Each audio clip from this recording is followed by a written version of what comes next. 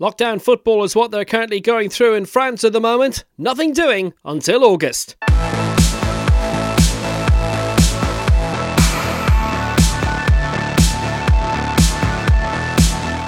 Hi again, Will Downing with you alongside Mark Rodden, Stefan Journy, Dimitro Julai, and today Matt Spiro, who'll be talking us through the renaissance of French football and the current shutdown in the sport in France.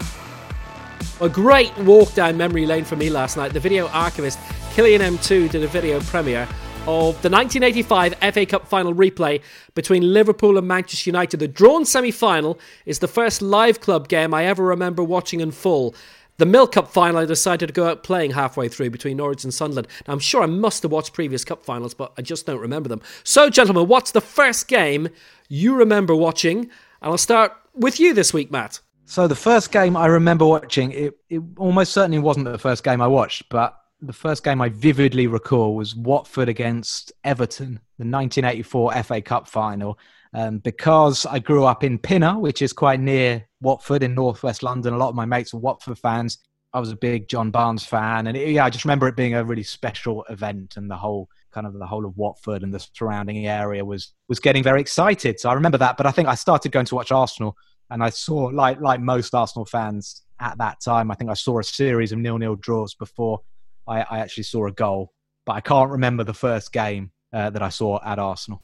How about you, Mark? I have a really good memory of watching Ireland against Romania and the penalty shootout in World Cup 1990, David O'Leary's winner. I was about, 6, going on 7.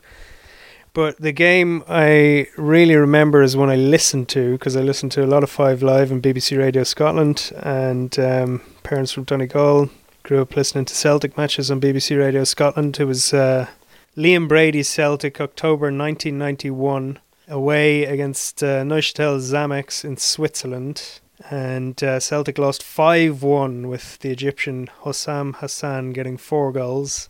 Brian O'Neill getting the reply for Celtic, and I think Celtic won the second leg 1-0. That set me up for a life of crushing disappointment, hope, and then disappointment in terms of following football teams. Stefan? My first game I remember was Nantes Saint-Etienne. It was one of the big games in the 80s. I think it was 1983. I was very young. I can't remember exactly, the score. I was with my dad, and it was a great night, evening game, as usual in France. Well, at the time anyway, things had changed with TV. In the 80s, Nantes Saint-Etienne was the biggest rivalry in French football. And if you want me to get another game, the World Cup in 1982, France against Germany. In the semi-finals, I was still a young boy, but I remember vividly the celebration with Alain Giresse when he scored that famous goal, and Maurice Trésor, who never scored goals, basically, and Michel Platini. And definitely my 2 first games in football, which I remember to a certain extent. But Nantes Saint-Etienne, the atmosphere in the stadium was Marcel Sopin. The stadium that doesn't exist anymore is used for the academy, but the stand, there's only one stand. The other stand has been destroyed and replaced by apartments, which is very strange. But it was a very tiny, small ground, 20,000, and very close to the pitch, and a great atmosphere right beside the La Loire. It's a big river in France. And it was a great night of football for a young kid. Dimitri? Well, it's got to be World Cup in 1982. I do know that I watched the very first game in France v England. But of course, the one that made the biggest impression was the Soviet Union with Brazil in the first round, because it was a fantastic game, and I have those memories from that particular game. So I think I probably have to say this one, because I only have a vague recollection of France v England, but that game, with Brazilian team especially, just something to remember. And also, Will, you forgot to mention that football is back in Costa Rica. So back over to Paris and Ligue 1 commentator Matt Spiro, host of Le Beau Jeu, the official Ligue 1 podcast. New book coming out as well, by the way, Sacre Bleu, From Zidane to Mbappe, A Football Journey. We'll touch on that a little bit later. The shutdown in France, Matt, how's that been viewed overall? Hi, Will. It's been viewed sort of, a little bit like in other countries, I think, insofar as people don't think the instructions have been that clear. The government's come in for a lot of criticism. There have been lies about the fact that nobody needed to wear masks, and actually they didn't have masks in France initially, and that was why they were saying that. So, yeah, there's been the usual sort of discussion and controversy. It's been stricter actually here, certainly, than in the UK, where my family are, where, you know, you can basically go out without being checked all the time. Because here in France, we've had to fill out an authorization form every time we want to go out, even to walk the dog or to go and buy some bread or something. But yeah, look, we've got through it in some respects because the lockdown's been eased 10 days ago, and my kids have sort of started going back to school, only sort of 1 or 2 days a week. But yeah, it's been a very strange period, and we also know that the football was stopped very quickly. So we haven't had so much the debate, when is the league going to start again? Because as soon as the Prime Minister said there's going to be no sport until September, the French league had an emergency meeting and they said, well, listen, we're stopping the season now. We're going to give the title to PSG. We're going to work everything out on a points per game basis. And yeah, 2 teams have been relegated. There's been a lot of arguing, but there's been no debate about when the league is going to start, because it is not going to restart. And was there general unhappiness or acceptance that that was it, the league's called, we're done? I think initially, of course, and there was, you know, anger, particularly from the 2 teams that were relegated. But I think initially, generally, people accepted it.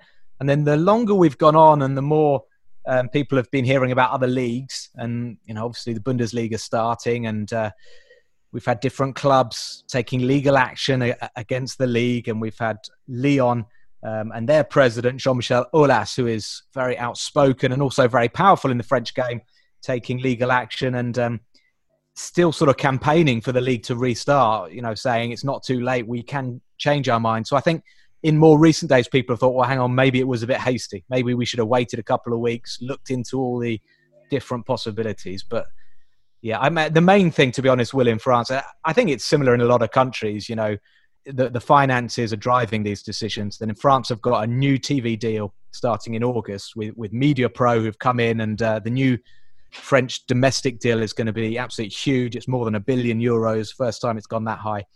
And I think the French league decided they needed just to make sure there was no way Mediapro could back out of this deal.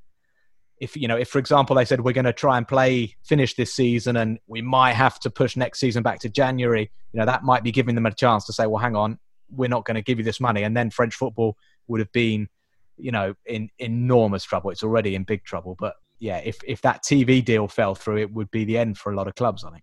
By the way, how much of a surprise was it that Mediapro came in to launch a new channel, because they are known as a global distributor and not, you know, an outlet to watch? Very surprising. It was surprising that the deal was that lucrative. Like I said, over $1 billion. I think the last deal was just under 700 million. So it's a massive increase at a time when Ligue 1, you know, I wouldn't say it wouldn't warrant a massive increase, but there's not been a lot of suspense, you know, in terms of PSG just walking the league title of the last couple of years. So it was a big surprise. And the fact that Mediapro came in, not even a French company, and have put this money in. There was surprise. There were also reports about how Mediapro had been talking to Serie A, and that Serie A had done their due diligence and decided that they didn't want to go with Mediapro because they weren't convinced about the financial guarantee. So there was concern in France, particularly because Mediapro have taken quite a lot of time. They've been leaving it quite late to sort of set up their channel. So people have still been thinking, well, hang on, are they, you know, they're not going to sort of walk out on us at the last minute, are they? But they are finally sort of getting things set up now. Sort of the timing is quite bad for a number of elements. Is it a good time to bring a book out? Obviously, it was taking a long time to write and to, you know, go through the various drafts and so on, and then this happens. Yeah, it's a good question. I don't know is the answer. I would, you know, the fact that bookstores are closed at the moment, as far as I'm aware, in the UK, I don't know if that's the case in Ireland, would suggest it's not a great time to bring a book out. The book industry has obviously taken a big hit. I think it is slowly starting to sort of to wake up a bit again. You know, the flip side is that people, certainly during the lockdown, have a lot of time on their hands and probably are keen to read about things other than COVID. And also newspapers, podcasts and radio stations are keen for other things to talk about. So, you know, I'm hopefully getting a bit of publicity for it. The reason that we brought it out and I sort of busted a gut over Christmas to try and finish this book was to try and bring it out before the Euros. So when the Euros were postponed, I was certainly thinking, do we put this back? There may be an updated version to come out before the Euros actually do take place, if they take place next year. But look, I don't know. Yeah, ask me that question again in a few months. Okay, we'll bring you on in a few months. But the process of putting it together, you've done a bewildering amount of interviews, a lot of legwork, and the angle that you're taking going into this about, the rise, the fall, the rise again. Yeah, well, I mean, I moved to France in 2002 at a time when the national team was having its first sort of implosion since winning the World Cup in '98 and then the Euros in 2000. And it's just been a roller coaster. It's a bit of a cliche, but the French have either been brilliant, winning World Cups or getting to the final in 2006, or they've just been utterly dreadful, not only in their performances but also in their behaviour. And it's just quite interesting, really, the relationship the French have with football. Obviously, in '98, the Black Blanc Bleu team was thought to have this massive sort of unifying social impact. It was fantastic when it happened, and I was at the World Cup in '98. It's when I first maybe fell in love with France and French football. But it was only momentary, and there have been a lot of race-related problems, social problems in France in the last 20 years, unrest in the French suburbs. And the link between football and society in France is a very strong one, partly because a lot of the football players are from immigrant backgrounds. And just like when they won the World Cup in '98, everybody was saying, how fantastic it is to have people from all these different countries, all these different cultures coming together to win a World Cup. When things started going wrong, when the team went on strike and when there were all sorts of scandals and problems off the pitch, politicians and certain people in the media were very quick to say, this is a reflection of our society and the problems that we witness in French suburbs, the suburbs of Paris in particular, where there has been a lot of unrest, there has been a lot of violence. And I thought in 2018, it was absolutely, incredible again. Because you think the second time, the first time you win a World Cup, obviously the country goes absolutely crazy. And that's when football really took off in France. But 2018 was amazing as well. And it just has this sort of beautiful, unbelievable, feel-good effect on a whole country. And Kylian Mbappe, the fact that he comes from Bondy, which is one of the worst or one of the most affected suburbs in terms of unemployment. When there were the riots for 3 weeks in 2005, Bondy was one of the most sort of violent and most badly affected areas. And, Mbappe's kind of grown up through all this and he's come through it unscathed, as it were. But he's now like a wonderful role model. And I see it firsthand with my children who took an instant shine to him and his goal celebrations, and I see what it's like on the playgrounds in France. And he's very much the central figure of my book, but the book does tell the story of all those ups and downs over the last 20 years. But the fact is as well, his generation, people about his age, don't remember the first World Cup success, even though it is reasonably recent, being 22 years ago. Yeah, and that probably helps, to be honest. For quite a long time, I think French football has suffered from the comparison with their predecessors, because after '98, Jacquet's team kind of became the blueprint for French football. They wanted to develop more Desailly's and Vieiras and, of course, Zidane's as well, if possible. But the French have been very guilty. The media have been very guilty of saying, here we are, we've had about a dozen new Zidanes, and some of those guys, have disappeared without trace. Kamel Meriem and Mourad Megni, who were really talented young kids. Others have got closer, Samir Nasri, Yoann Gourcuff, but none of them have been able to sort of live up to that billing. And there have been many new Vieiras and new Desailly's as well. And I think it's probably a help that Mbappe and Pogba don't really remember those players, and they can make a team in their own image and be their own people, their own players. And in terms of Paris Saint-Germain being so dominant for so long over the past decade or so, how's that viewed within France? Is that seen as a bad thing for the quality overall, or is it just, they're the best and deservedly so, and they're our team for the Champions League, and if anybody's going to have success in Europe, it's them? I was always very positive. I think in the first sort of 4 or 5 years, the French very much welcomed, the arrival of big names, Ibrahimovic and Thiago Silva, etc., and having this great team. And in 2016-17, Monaco managed to rival them and managed to win the league title. And the problem in France has been that the other big teams, Marseille, Lyon, to an extent Monaco, to an extent, I don't know, you could include Bordeaux, but I mean, they just haven't been able to build and get anywhere near Paris Saint-Germain. So while I thought for a while it was good and it looked like PSG, they had this 5-year plan to win the Champions League, and they started knocking Chelsea out and they were getting to the quarterfinals, and you thought, here we go, it's gonna kick on. But actually it's gone the other way, and they've started bottling it, and they've started going out in the last 16 and walking the domestic title. And that I would say has definitely had a more kind of negative impact in the country. So it was fun for a while, but now, the gap is so big and no one can quite see where the next challenger is coming from, and yet they're still not doing any better in the Champions League.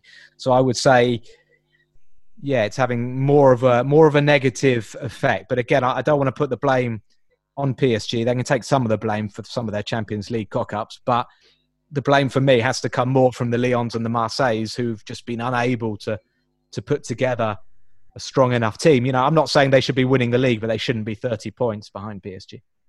Yeah, I think it's a good point, Will. I mean, we talked about it last week, Matt. It was one of the observation we made. I think you're right on that point that basically Lyon, Marseille, Monaco, those clubs, they have a large budget. They should be able to attract players and try to compete with PSG. And the problem is, it's not PSG, it's like those guys. What do they need, to compete with PSG and not, falling behind 15 points? And I think it's down to the model of those clubs. Monaco, like even Bordeaux or Lille, are more or less, trading clubs. What they want is just to get players and sell them. There's not ambition, and they're not ambitious enough. Try to catch a PSG. It's more trading players, making money to the clubs and the shareholders to that extent. I know Lyon, they have a large budget. We're talking about 300 million around that, and are miles away where they should be. And that's an issue in terms of from the coaching staff, from the scouting as well department. They have to look at it. The players are bringing the club, but surely that's an issue is to be addressed. With those clubs. Yeah, I've always been a fan and an advocate of Jean-Michel Aulas, just because I think he's done such an incredible job with Lyon, the president since 1987. And at the start of this season, the first 2 games, they beat Monaco 3-0, then they beat Angers 6-0, and I was thinking, here we go, we're going to have a proper title race. And I just thought they had the quality. Dembele and Depay were scoring goals, Aouar was looking good in midfield, and it just went completely off the rails. And you look at the appointments he made, Juninho coming back as a sporting director. Again, that excited me because such a wonderful footballer, such a great guy, but how qualified is he as a sporting director? And it doesn't look like Aulas has given him really the power that maybe a sporting director should have. And the appointment of Silvinho obviously backfired, and he was sacked after 3 months. And I was, really surprised. And I honestly thought Lyon were going to compete with PSG this season, but I was completely wrong. Just going back to the book, Matt, I think I first met you actually very briefly at a France-Switzerland World Cup qualifier back in 2005. I was on exchange in Paris at the time. It was a 0-0 draw. David Trezeguet, the man who scored the winning goal in Euro 2000, was being booed by the French supporters at the Stade de France. Can't remember why. I think he was just missing a couple of chances. He was going through a bad time.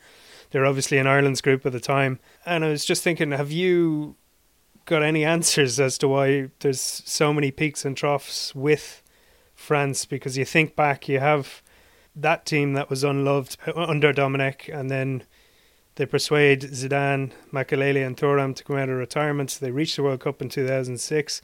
You have Thierry Henry's handball in 2009, the training ground boycott disaster in South Africa. There's so many points, even going to the whole Karim Benzema, Mathieu Valbuena thing. There's so many points in French football history where they seem to press the self-destruct button, and then they have so many good players that when they do get it right, they get it right in spectacular fashion, like in 2018. Funny, I remember Not sure. I do remember meeting you, but I remember that night. I remember that night. I think Henry was booed and Trezeguet were booed. And I just remember thinking, my goodness me, like imagine having strikers like that and booing them. Like they'd missed a couple of chances. And yeah, that France was struggling under Dominic. They were getting a lot of 0-0 draws. But yeah, Stefan might be able to tell you more than me. But the French fans, especially in Paris, can be a bit fickle. They get the name the Footix, which was the mascot of the '98 World Cup.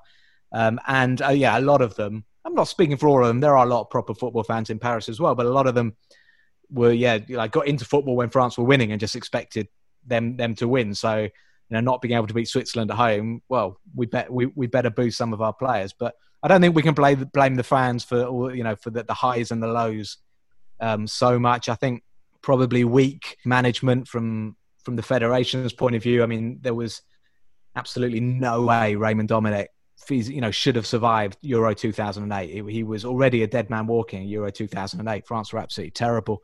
And when they didn't sack him, because I think the federation president probably would have had to stand down as well. And there are these guys who pull strings in France. Gerard Houllier is one of them, and Houllier was backing Domenech. Anyway, it's very political, I think. And Domenech stayed on, and he just lost any lingering respect he had, any authority he had. It had disappeared. And that World Cup campaign already, which ended with Henry's handball against your lot, was pretty shambolic. From a collective, from a team point of view, they finished second behind Serbia, and they muscled through getting the odd win against Belarus and countries like that because there was some brilliance from Ribéry or Gourcuff. It was nothing to do with the team play.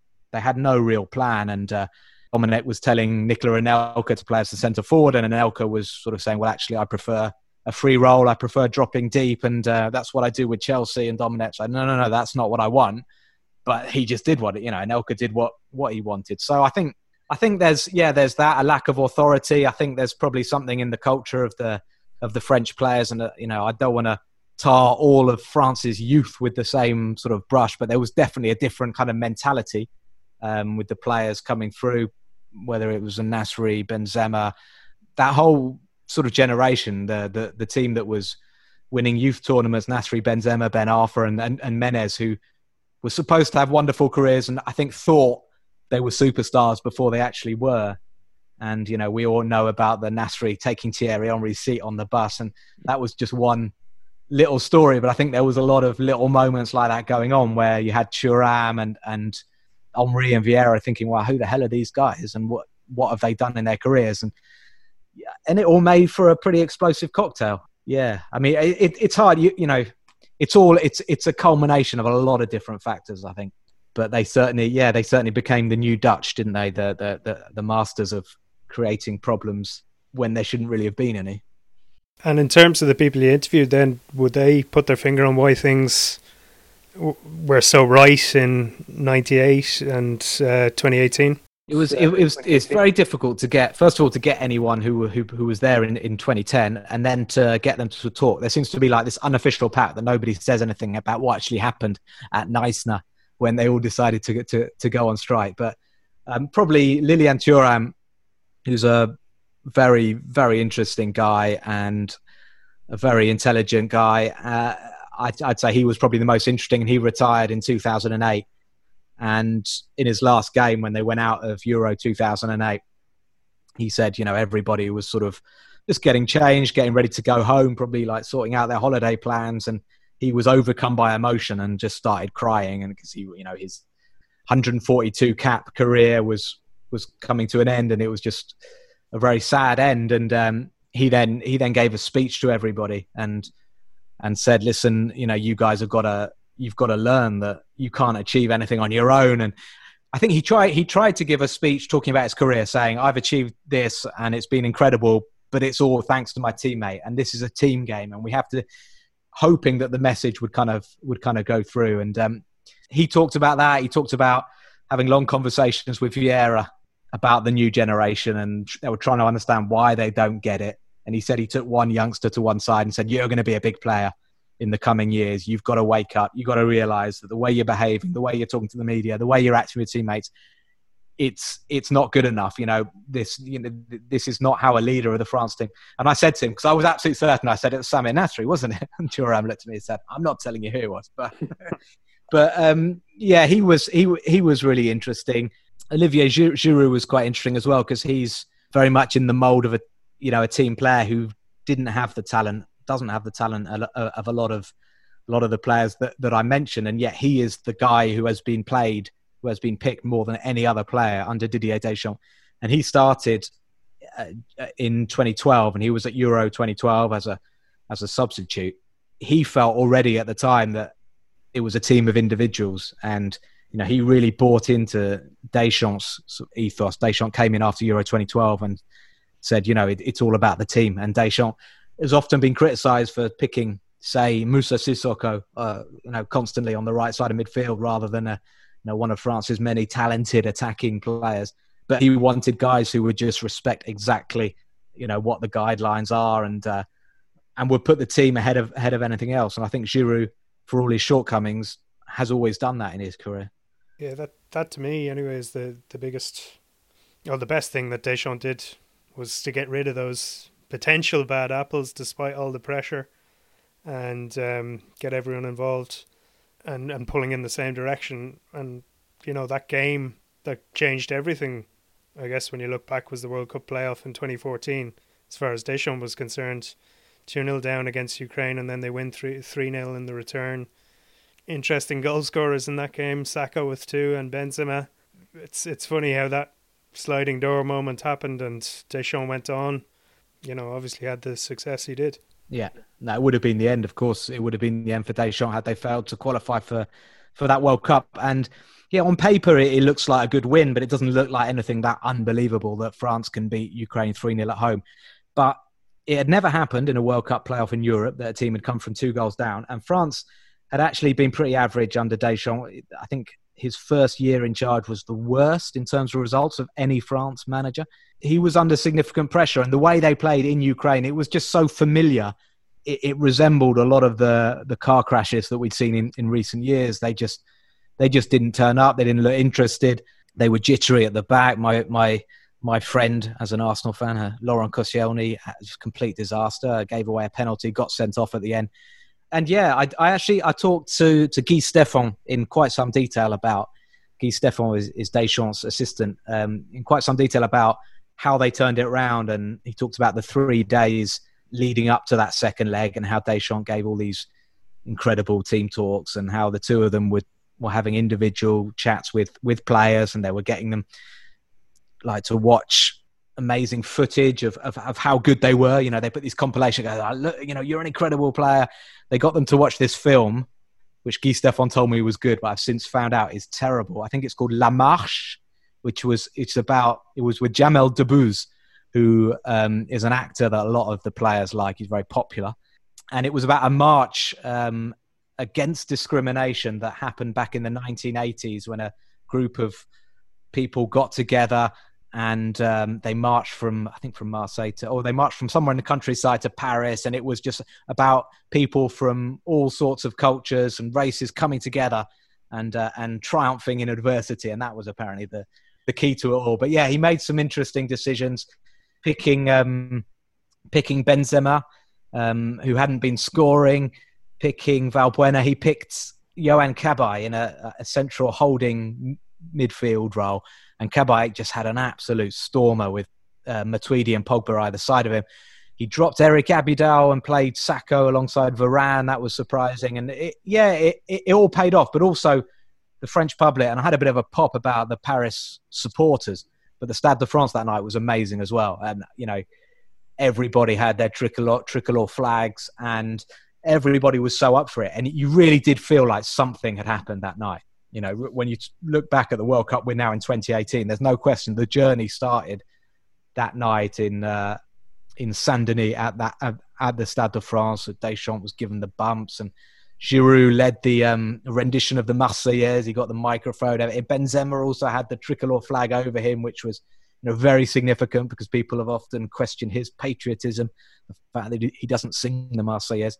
So yeah, definitely a big night. Who knows what would have happened? But I say that was kind of the turning point going to the World Cup. There was actually at the World Cup, and at the start of my book talks about this, how they'd been so average in the group stages in Russia, and they'd laboured past Australia, got a 1-0 win against Peru, and then they drew 0-0 with Denmark. It was a second string team. It was one of the worst games ever in World Cup history, and the France fans were all booing them off. And I remember talking to France fans in Kazan, and they were all ready to go home, looking forward to Zidane taking over because he'd just left Real Madrid. And it kind of felt like, the Deschamps thing was over, but Didier had other ideas. Yeah, something very interesting about Didier Deschamps, and it's trademark as a leader. Prior to the Ukraine return leg, he was very confident, even after the last 2-0 in Ukraine. In his mind, there's no doubt, France is going to qualify. But if you reflect on, Deschamps' career as a player as well, he was very, very confident and always in control. If you remember in 2000 when France played Italy in the final of the Euro, obviously France has to equalize, to go to extra times. And the only one who was running to get the ball at the throw-ins was Deschamps. He was one of the rare players on the pitch to believe he was feasible to score that goal to bring France to the extra times. And that's epitomized, Deschamps' leadership and, ability, to believe even in the worst situation, he will be there. And he's really the main driver of the French team for the last few years now. And people dispute, his style, but clearly, like, that game against Ukraine, yes, it's a start, for Deschamps' era. But also we can't forget, the Euro final lost in France. It could have, been a disaster for the French team for the World Cup, but he managed to bounce back again. And it's down to his leadership, his ability as well to build a team around him and players he can trust. And he's very loyal to the players as well. Like Giroud is a perfect example of it. Yeah, but it's interesting what you said about the Euro 2000 final, because that's exactly what Robert Pires said to me. He said, "Oh, we had to keep believing," and then he looked at me and said, "But nobody believed. Nobody believed apart from one person, and that was Deschamps. And he was barking at us, shouting at us, and he had that mentality, that suited him so much in Italy as well. And that's what the French always say. We did the Italians at their own game, if you like, in that they nicked that equaliser at the end. And but you're right. It seems that Deschamps was the one person, because Italy getting a goal against them, it was such a tight contest. But France as well, they had those substitutes. Pires was one of the substitutes. He came on against Portugal as well. They would send on Pires, Wiltord and Trezeguet.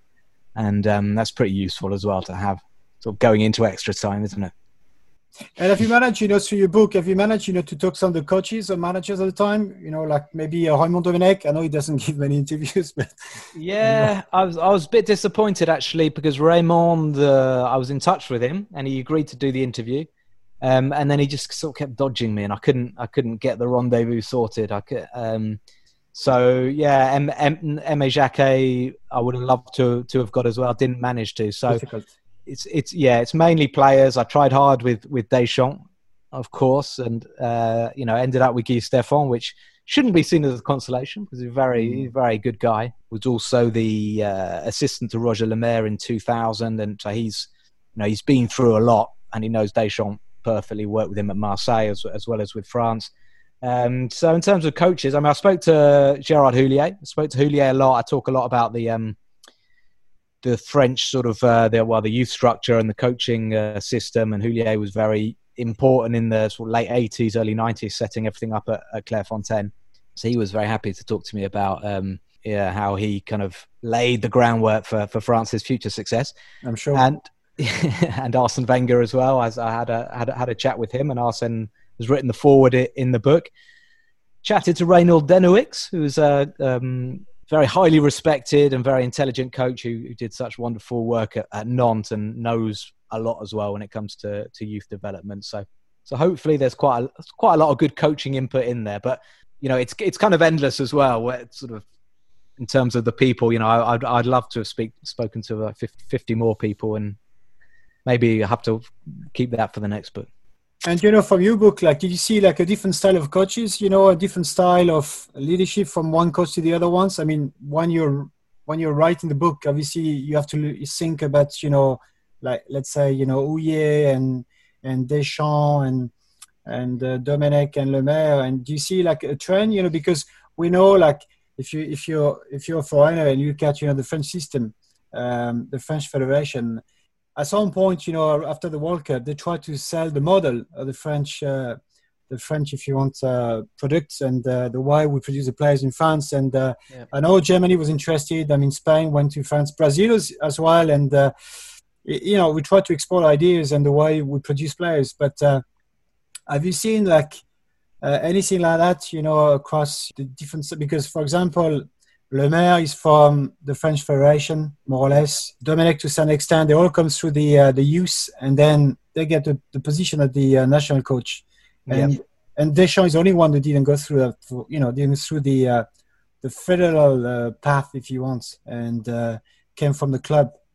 Obviously, Domenech's sort of past with the federation, with the under-21s, was one of the main reasons that he got the job in 2004. There is a chapter about French coaching.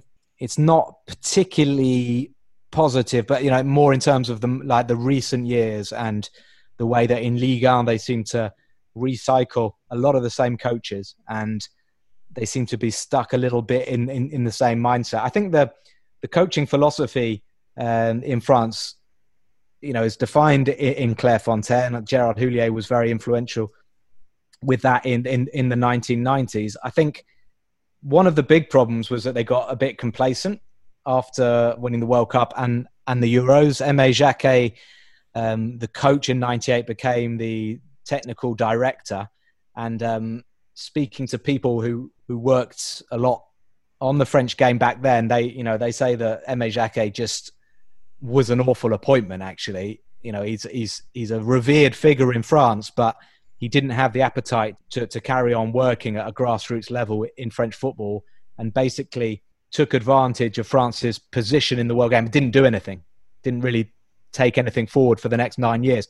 And what's interesting, Stefan, is that when Laurent Blanc takes charge in 2010, and soon after that there is the quota scandal that comes out. Now, there's a lot that can be said about the quota scandal, but one of the main issues that they were discussing, apart from the one of dual nationality, where France are training players who can go on to represent another nation, one of the main problems that Laurent Blanc felt there was France was developing the same type of player.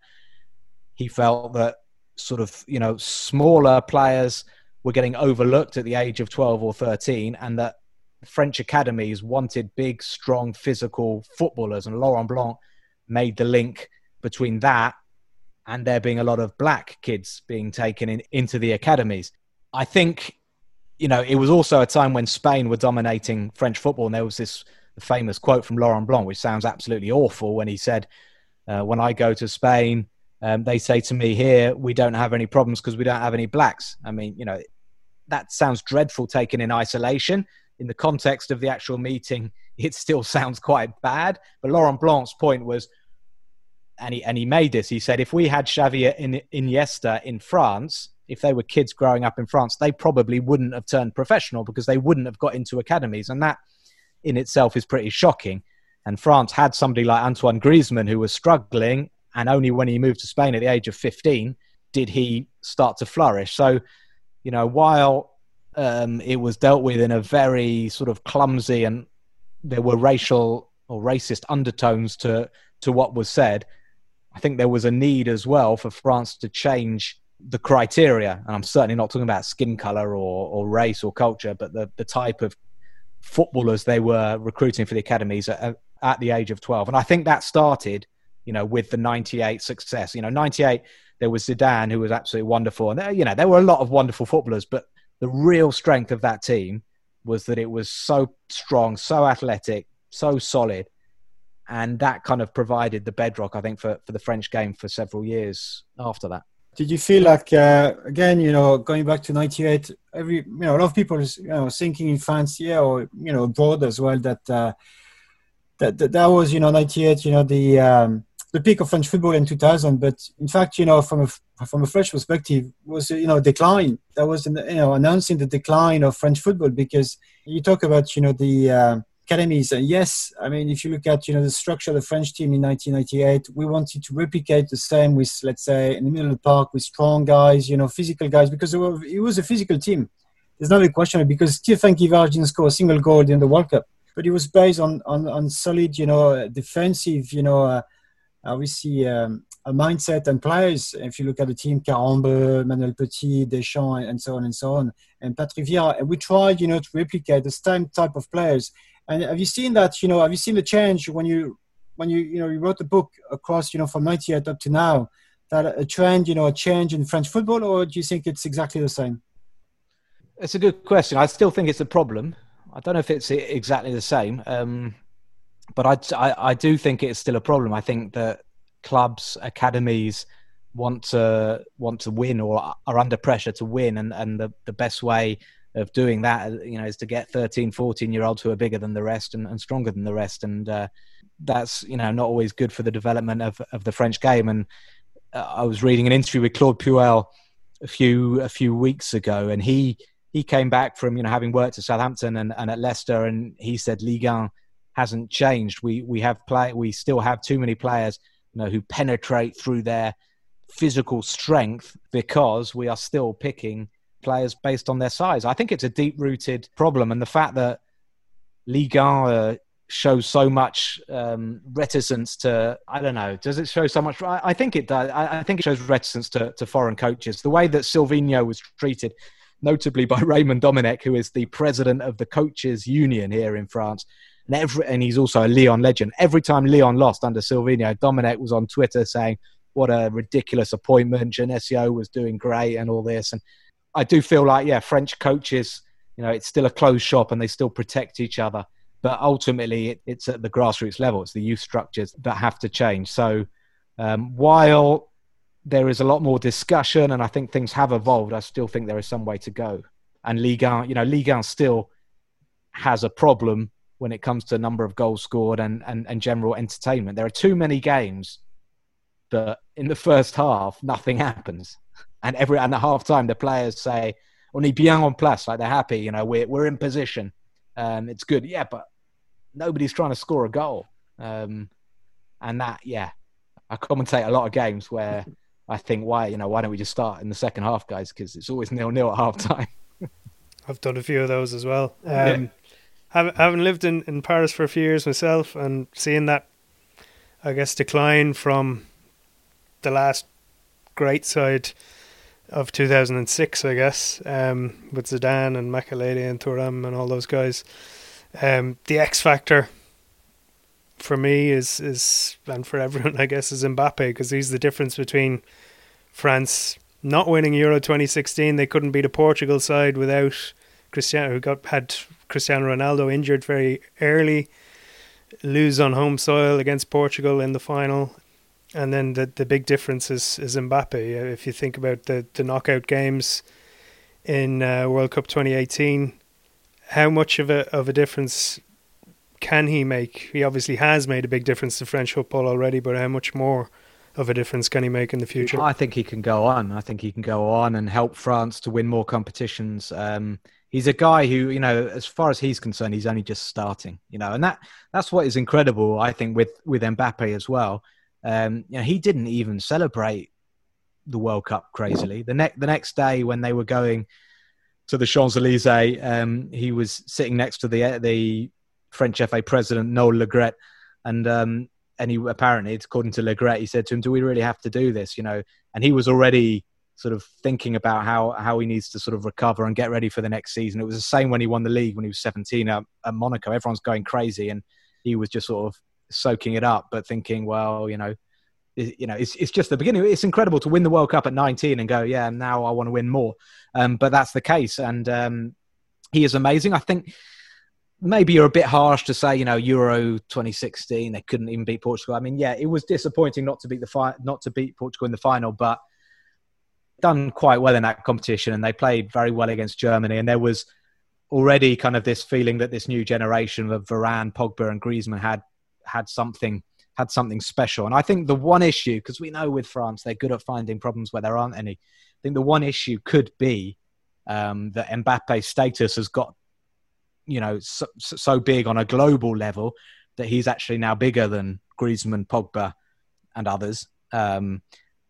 Griezmann, I was talking to Vincent Deluc from L'Équipe, and he's witnessed a lot of implosions with the French national team. And he said he thinks it's a genuine concern. He doesn't think Mbappe he's not disliked, but he's not kind of part of one of the boys, you know. It's like, you know, Griezmann and Pogba, it was their generation, and now Mbappe's kind of coming in and taking over. And there is potential there for a bit of unrest. But he's clever enough, Mbappe, I think, not to do anything too stupid, not to rock the boat. And he knows that he needs good players around him as well for France to win. But it's going to be interesting to sort of watch that, because I think, you know, Vincent Deluc was saying to me, he thinks Griezmann is still the biggest star in France. Maybe Mbappe is close to him now, but in the world, Mbappe has just gone way ahead of Griezmann. And I think, you know, that's certainly true. Yeah, I guess with Euro 2016, to defend myself, Mbappe is the difference in that. You know, I spoke to Antonio Rudiger about after Germany-France in the UEFA Nations League, and kind of asked him what makes him so special, and he just said, like, do you not watch football? You know, but that's exactly the answer I was looking for. You know, because he said, like, he's just so quick. He's impossible to mark. You can't mark. One person can't keep him quiet. You need more than one to take care of him, and I just think he adds so much, and hopefully will continue developing the way he is. And I think, you know, looking at Mbappe, one of the concerns, like Vincent Deluc, it's becoming, you know, a kind of a global brand.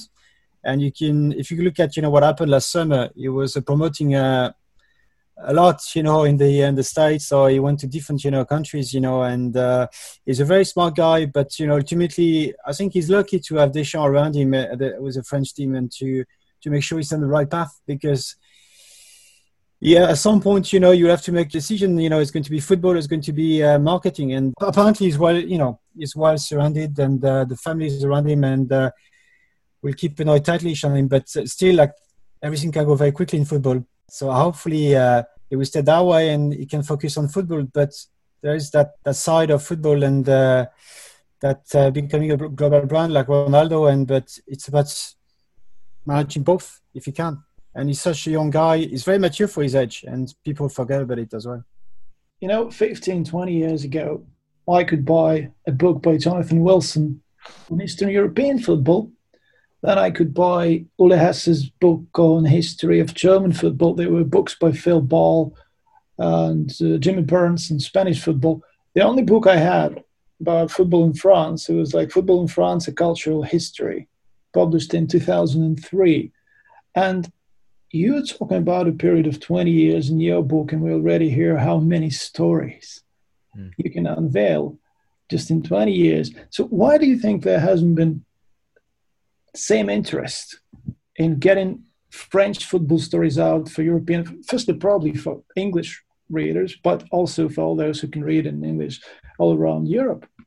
Yeah, I totally agree with you, and I'm a little bit bemused by it. People might say, well, we're not interested in the French league. Not many people, certainly, you know, in the UK are interested in the French league. But at the same time, the French players and managers have had such a massive influence in the Premier League and in football in general. I always assumed, somebody else would write the book. And when they won the World Cup in 2018, I thought, okay, now, you know, I really have to move and write this book, because they're the world champions now again. So I don't know. The literary agent I had who was trying to sell the idea to publishers had, I wouldn't say she had a lot of knockbacks, but she had a lot of publishers saying French football makes me cold, or I don't know, or I just, you know, I mean, I can understand that it doesn't inspire the same warmth that maybe Italian football and the culture, you know, the Italian football culture, which is incredible. But when you think about guys like Mbappe, you know, we haven't even mentioned Eric Cantona. I mean, I don't talk that much about him in the book because, you know, with the national team, he didn't do that much. But, you know, so many incredible football players, so many incredible stories. I've always looked at it as well and thought, well, hang on, how many books are there on Spanish football, German football, Italian football? Okay, even if we say the French league is only the fifth in terms of interest, you know, there should be something out there. So hopefully people will be interested. No, because obviously I'm looking forward to reading it, and people in UK, they have an example of Eric Cantona changing one club's history. Well, we can say, Sir Alex Ferguson, he was genius. He brought him in, but Eric just had to pull up this stuff, and that's it. Manchester United started winning titles, and then had David Ginola also playing in England at the same time and being one of the best players in the league. So that was always something that bothered me, honestly. And if you just go back in history and you go the fantastic team of '58, with Fontaine and Coppa, and then Harms playing European Cup finals, and then in the '70s you had Saint-Etienne with Platini, and also the team that played the European Cup final. Then '82, '84, '86, we talked about them in different editions of this podcast. There was absolutely incredible side. And absolutely. I feel a bit bad I don't mention the '84 team as much. I obviously do mention them, but it was Emmanuel Petit. He said that was an incredible team, and he was inspired by the Carré Magique of Gires, Fernandez, Tigana, and Platini. But he said, unfortunately for them, they were born too early, or they did it too early, because it was in '98 where the world was kind of just ready to embrace football, or certainly France was ready to embrace football. And football really sort of became popular for the whole country in '98, whereas in '84 it was a big sport, but I think it was seen as a lower class sort of sport, and it was a little bit like frowned upon by the middle and upper classes. And then later it became fashionable. But there are a lot of stories, no question. Best of luck with the book when it comes out, Matt, and best of luck with the reprint if that happens as well, ahead of Euro 2021. And how are France shaping up for that at the moment, in your opinion? Well, I think it's probably good. I mean, it's not good for anyone. The Euros isn't happening this summer, but France have had, the big players have had a tough season. A lot of them have been injured. Griezmann's taken a bit of time at Barcelona to show his best form. We know Pogba hasn't played very much. So, a lot of these top players haven't had great preparation for a summer tournament. So, they're having a good break now, an enforced break. And hopefully, from France's point of view, they'll have a proper season behind them. N'Golo Kanté, another one who's had a difficult season, Raphael Varane. So, I think France might have struggled to win the Euros this summer, but next summer they'll probably be okay. Thanks, Matt. Hope the book goes well. Thanks a lot. Well, that's it for this week. Back early next week with more. Please remember to rate and subscribe no matter what your service is. You can leave comments on our Twitter page, Lockdown Football, and shows are now going up on YouTube also. So until next time, from Mark Rodden, Stefan Johnny, Dimitri Zulai, and me, Will Downing, it's goodbye.